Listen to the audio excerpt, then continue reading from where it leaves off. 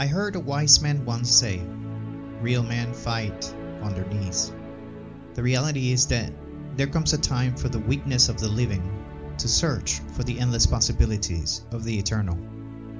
I have never considered myself to be such a man. I have never been that type of a fighter. I usually seclude myself from conflict and hide between the tissues of my rationale. And in those places where I tend to retreat, many things tend to happen, particularly the way my thoughts begin to develop. A few months back, a series of events that took place in my life forced me to stay away for a while. These unexpected situations and dilemmas took for the most part the best of who I am. The fact is that the hostility that is created in the mind of men usually drains the energy of the will and slams the potential of the body straight to the ground. This is no ordinary affair. Something meaningful and special must be done in order to go through the battle. In my case, the decision was simple. I decided to look for more. I took upon the challenge of getting to know myself in a different place, in a different feeling. I wanted, for the first time in many years, to experience the spiritual separation of the mind from this world, to somehow be detached from what normalcy had been, and to wander into the uncharted real estate of my soul.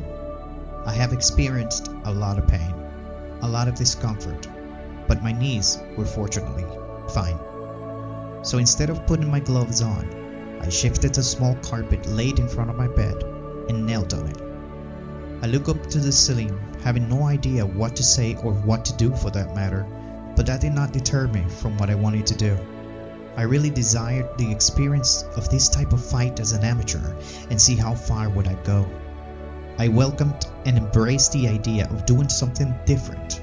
I needed it.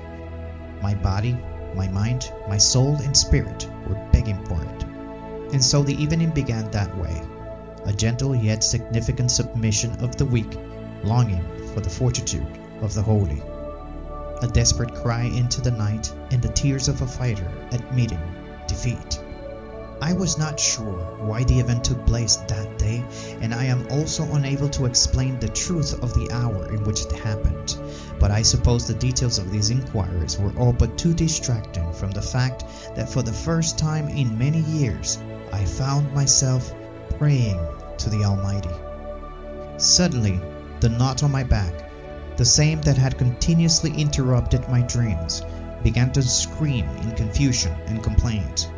My vertebrae, the same one that now leans to the left, began to shake to distract me from the fight. My discs, the one that looked like flat tires in the x-rays, suddenly began to gasp for air. And all of these sensations, enclosed in the wrist of pain, began to accept the fact that they were losing the grip on me. I surprisingly began to shift away from them and immediately began to feel different. I began to feel lighter.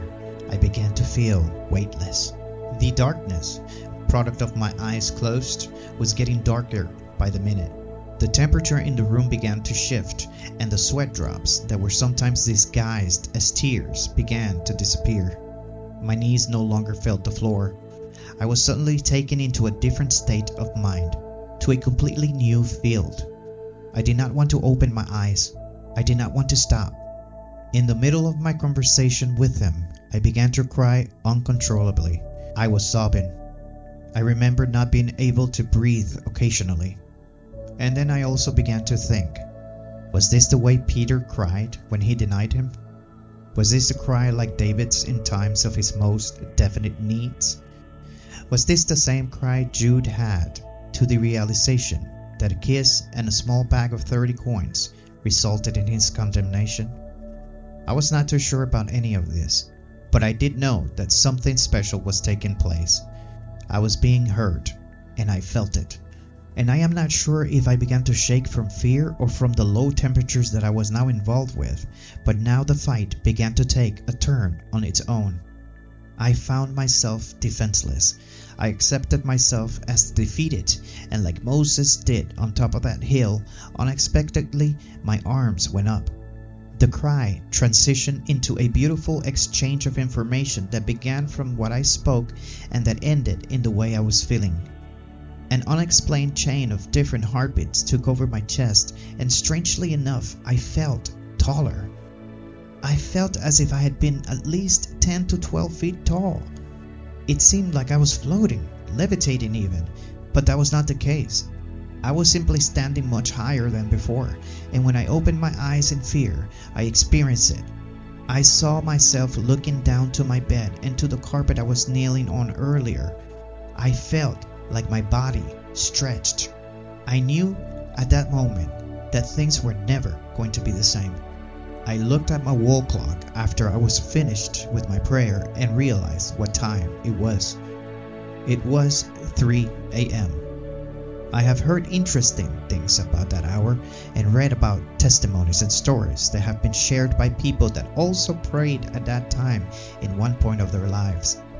They have also been changed. I can't explain it, but this is true. Since that day on, I have not stopped. I have had the urge and addictive desire to continue to feel what I felt that night, and I wake up at that point of the evening to find it again, to feel what I felt, and to work on my future. I wish we could all do this. I pray that people may also find the desired and ultimate wish to be and to feel better by looking for Him the way I did, the way I am doing. It is a life-changing experience, one that I do not want to be removed from. I don't remember to have had the need to fight in my past, but I recently had to do it. They say desperate situations call for desperate measures, and that I did. I did not fight with my fists though. I fought with faith. I have not shared any news stories or episodes in this podcast for a while, and now you know why. I was down and limited by a series of medical and physical conditions, but instead of coming back to share a sad narrative, I am the happiest I have ever felt in a long time, and I wanted you all to know that. And if there's something that I would also like to share, is the fact that I am different.